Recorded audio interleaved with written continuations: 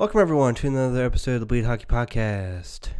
This one is going to be one of those rare ones. At least I'm going to try to keep it into a rare occurrence. As we've brought it back after a long hiatus again. Looking to make it to where this is coming out on Saturdays. Obviously, today's isn't Saturday.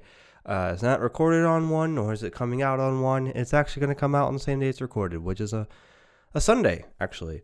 So I'm just going to say this. When we get into the standings overviews, because we're going to do those on the pod, second half of, well, basically the bottom half of the show. That's what we'll do.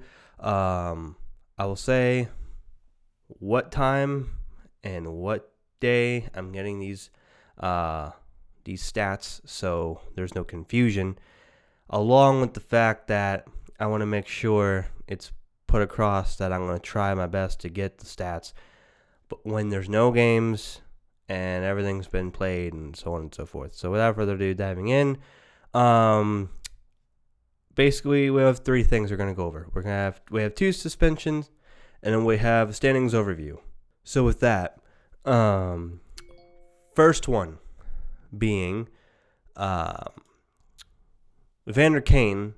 I already put out a video about it of its own, basically going down the whole fact that he's being suspended 21 games on the season for basically forging a COVID-19 vaccination card, which is it. And as I went a little bit more into detail on that video, although this is the podcast, we can go a little bit more in depth. The algorithms aren't going to really care, especially when it comes to the podcasting audio version. It kind of likes long-term content, but that's besides the point. The point is, Evander Kane being a dumbass and trying to forge a legally binding thing. It's, basically forging medical papers. It's basically what you're doing. And I know it's a hot button topic. I understand. Freaking, I want to say even Duncan Keith has came out and be like, yeah, I'm not getting the vaccine. Especially since he plays for a team that's in Canada. And kind of an issue, to say the least. But yeah, he won't be eligible to play until at least November 30th. Which is when the San Jose Sharks will be at the New Jersey Devils. So along with that, he is all his forfeited pay in those 21 for those 21 regular season games are going to go to the Players Emergency Assistance Fund, like most, if not all, of the suspension forfeitures of funds go to. Yeah, and they also mentioned the whole allegations from his estranged wife about domestic abuse and so on and so forth. They basically, we have no comment on that. We're just coming out and saying, hey, we're suspending him this many days, these many games because of the whole COVID card thing, and not about his gambling or his domestic abuse issues that he seems to have. And also in that video, I did also mention that, maybe there's something, like, I know that there's stupid people out there, and you probably know that there's stupid people out there, but I'm just saying that for this to kind of, and obviously I don't know Evander Kane. I don't know what he's done, especially when he was in the Atlanta Thrashers organization / Winnipeg Jets, or when he went to Buffalo, and then now he's with San Jose. I don't know if he's had this kind of behavior at any of those teams, but it seems to be apparent that he's having an issue here with the Sharks. And if it's something that, like, injured, like maybe I don't know, CTE or something that makes him go all wacky and whatever. If he needs help, get help, man. They've got the freaking player assistance program. Like, use it if it's that you need help. But if not, and you're just being a dumbass, well, what can we say? I'll leave that on that. And also Pavel Buchnevich, Blues forward, recently acquired this past off season. did well in that first game as a Blue with the Arizona Coyotes. Yeah, no. It was not his first game with the Blues, but it was his first game that he got a goal in. So he scored a goal in that game. Great. But then shortly thereafter, a little bit of a scuffle at one of the face-off dots. Lawson Krause was cross-checking him, and then Buchnevich decides, you know what? I'm just going to just headbutt the dude right in the damn teeth. Not the best option, to say the least. You could probably, cross-checked him back. You could, it could tripped him. You could have done legitimately anything else. But, hey, it's over with. Hopefully he never does it again. Thankfully, Krause didn't get injured. He stayed in the game, and he even got, I think, a goal or two in that game as well. So, didn't stop him any. And, he got suspended for 2 games. He just wrapped up serving that yesterday. As the Blues played the LA Kings yesterday, and they will be playing the Kings again at home tomorrow. And he will be in the lineup, as I would imagine, making his home debut as a Blue, so that's good. But yeah, what can we say? Don't headbutt people, guys. It's bad. But lastly, standings overview. Now, this is going to be the bulkhead, obviously, of the show here. And these standings and records are just FYI. There's definitely been a lot of changes in that one day, I'd imagine. But just for some consistency's sake, we're going to be just taking the stats on Saturday morning, before any games are played. So, retroactive of 5:30 a.m. Central Time on yesterday, on the 23rd of October. These are your standings. And we will be going every week. We'll basically be like, oh yeah, so this team went up this many spots, this team went down this many spots, and so on and so forth. That's how we'll do it. Kind of like how I did it with if you're familiar with the channel, if you're listening on the audio version, if you're familiar with the video channel on YouTube, I've done breakdowns for just each division and give its own video. I'm not doing that anymore, and I'm not gonna be doing that. We're just gonna make that a podcast exclusive thing. But without further ado, Atlantic Division. So we'll go from bottom to top when we do these. So, first off, Atlantic Division on paper. Now, we'll say this. A lot of the standings, it's going to look kind of interesting on paper where these teams are. Exhibit A, Montreal. They're 0-5-0 from Saturday morning. 0-5-0, 8th place. And I want to say to this day, they still haven't won a game. Tampa Bay, number 7 in the Atlantic, 2-2-0. So a 500 record there. Now, also you got to keep in mind, this is the first week of the season. Obviously, there's going to be a lot of parity on sense of these records. There's not a lot of top heaviness when it comes to the standings so far. I think actually, just to give you a quick thing, especially in the East, it's fairly evenly spread out. Now the Western divisions, there's some top heaviness, but we'll get into that here in a second. Number 6, the Ottawa Senators, 2-2-0. Number 5, the Boston Bruins, 2-1-0.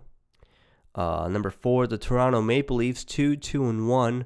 And I want to say that the game that occurred on that weekend, one of the fans, because they want to say that they versed San Jose and they lost 5-3, if I recall correctly. And then one the closing moments of the broadcast shows even though it's early in the season, and even though at that point, Toronto's only played 5 games, right? Although this past game yesterday, when they got skunked, basically skunked 7-1 against the Pittsburgh Penguins team that doesn't have Evgeny Malkin or Sidney Crosby on it. I can see why a little bit, but at the same time, I'm like, all right, maybe not be so dramatic about throwing your jersey on the ice. But I mean, you're entitled to do with whatever you want to do with your money. I mean, if you want to throw a really expensive jersey on the ice, I mean, whatever. But I'm saying, just hope it's a Chinese knockoff if you're throwing it on the ice. I'm just saying. But yeah, 2-2-1 is the record. Number 3, Detroit Red Wings, 2-1-1, getting a good start. All right. Number 2, Buffalo. A lot of people being like, "Oh, I'm surprised." I honestly can tell you with stone cold face, I am not at all surprised that the Buffalo Sabres are quote unquote being great right now, because they do this shit all the time. They do it all the time. You can look back at the record books. They do this shit all the time. They start the season hot, and when it comes to when it's more important, the tail end of the season, they're going to be shit, and they're going to be basement dwellers again, and they're going to be hoping to win in the draft lottery, and hopefully they can get a great player, as well as get a great player, but also hope that they get off of Jack Eichel, since they won't let him get his surgery that he desperately needs, and all that, which I would hope that they get that all ironed out sooner rather than later, because, yeah, I mean, you're gonna wanna offload him if you can, because $10 million, regardless if it's on LTIR or not, make that money work for you. That's all I'm saying. But in all honesty, though, I do hope that Jack Eichel does get moved, so he can be better off, and so both teams can move on from each other. But yeah. And number 1, the Florida Panthers, 4-0-0, and I want to say to this day they're still undefeated. So there you go, your Atlantic Division. Metropolitan Division comes, and once again, it's going to be one of those things where on paper a lot of teams shouldn't be really where they are. Exhibit A, number 8, the New York Islanders, 1-2-1, bottom of the division. Number 7, New Jersey Devils, 2-1-0. Philadelphia Flyers, number 6, 2-0-1. Number 5, the Columbus Blue Jackets with that second wild card spot, 3-1-0. Number 4, the Pittsburgh Penguins, 2-0-2 with the first wild card spot for the East. Number 3, the Carolina Hurricanes, 3-0-0. Number 2, the New York Rangers, 3-1-1. And number 1, the Washington Capitals, 3-0-1. And as I mentioned, I think Islanders' reason why they're down is because I want to say that they're still missing Semyon Varlamov with injury. So hopefully he can come back and make things good for them. The Columbus Blue Jackets coming out with a good start. Hopefully they can maintain some of that mojo and do it in the memory of their goaltender that they lost, who lost his life this past summer, along with the Pittsburgh Penguins. They looking pretty decent, even though they're high up in the standings because they have overtime losses. But the fact that they're doing this without Malkin or Sidney Crosby goes to show that even though they've dealt a lot of their higher worth draft picks for players, it still seems to be all right. That their depth and their system is decent enough to get them to win games.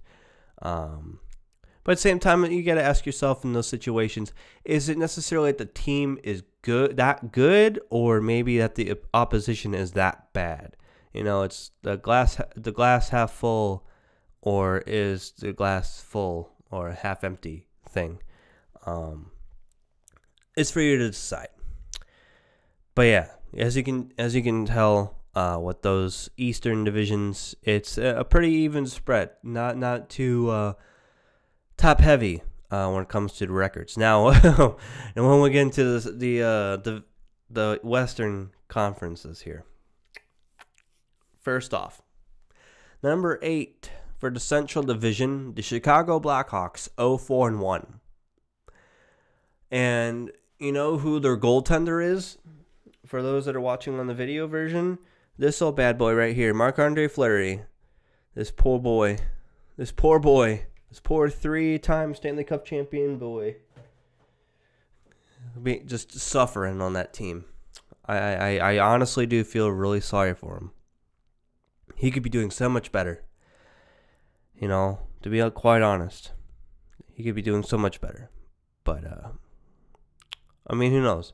I do have Chicago making the playoffs, I think, in the second wild card, because I have the Central taking both wild card spots for the playoffs. So it's still, once again, still early. They've got some kinks to work out. Got a lot of young guns. Gotta get the system rolling. So we'll see how that shakes out for them. To no surprise to me, the Arizona Coyotes 0-3-1, 7th place. I have them, I want to say, last place in the division, simply because, a lot of core guys like OEL, Connor Garland, just to name top 2 off the top of my head. Darcy Kemper as well. They dealing all them guys, offloading a lot of money, which is what they needed to do. As well as procure some draft picks so then they can restock the cabinet, as they say. Which, they're going to have a promising future with Bill Armstrong at the helm, so I wouldn't be worried, Arizona Coyotes fans, in the sense of your team, quote-unquote, sucking. I would be more or less worried about trying to secure a home, since you guys will be out of Glendale after this season. Whether or not you get Tempe, whether or not you get relocated, like a Winnipeg Jets type deal, where it's like an overnight thing where the deal's real fast and you either get moved to Houston, even though I don't know why the NHL would squander all of that potential expansion money on Houston when they could put them in a market that probably isn't going to have an owner that's going to want to splurge on an expansion fee of like $800, $900 million. Like a market like Kansas City, for example, keeping it to where the divisions are even, and I've gone a little bit more in depth with that in the multiple relocation videos for the Arizona Coyotes. So I could go on and on, but I'll hold up the pod if I keep doing this. Without further ado, number 6, Colorado Avalanche 1-3-0, and along with number 5. The Nashville Predators 1-3-0. Also noting that Colorado Avalanche was also missing Nathan MacKinnon because of COVID protocols, and then they were also missing Gabriel Landeskog because he boarded Kirby Dach in their first matchup of the year, absolutely bodying him. So missed out on that.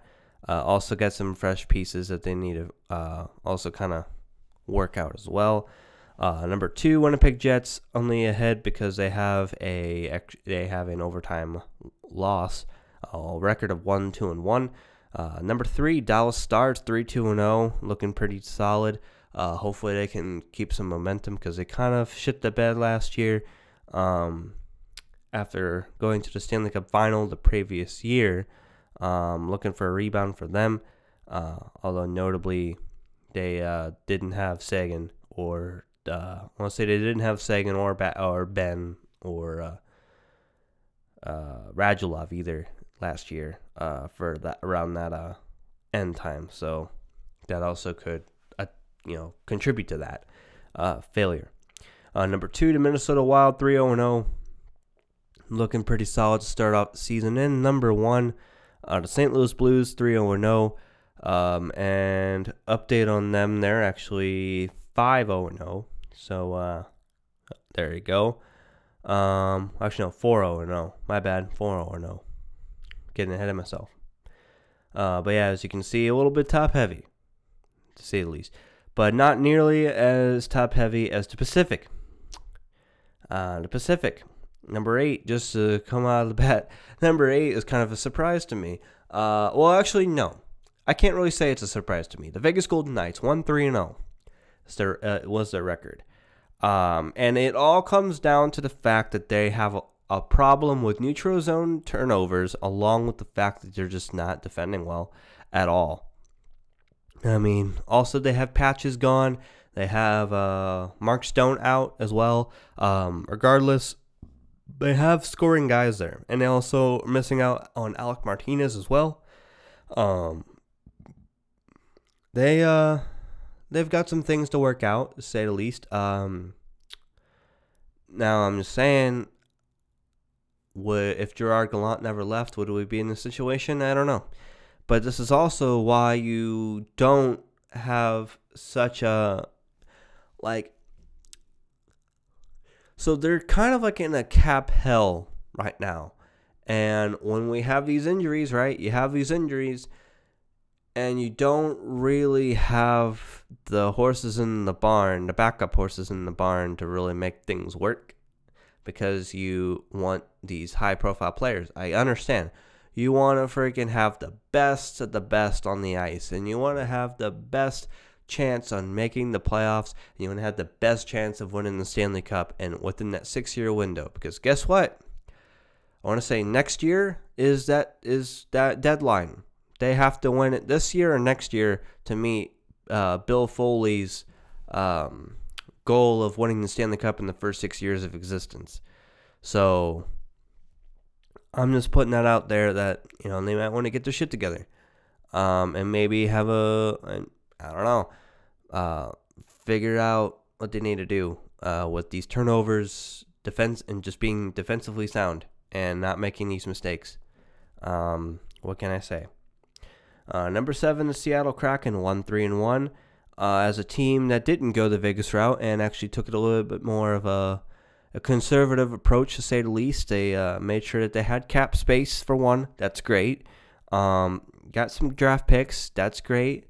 They still have a pretty solid team, don't get me wrong. And they've got some pieces that they just need to, find their way and meshing together. It's fine. They did end up losing yesterday in their home opener, 4-2 against the Vancouver Canucks.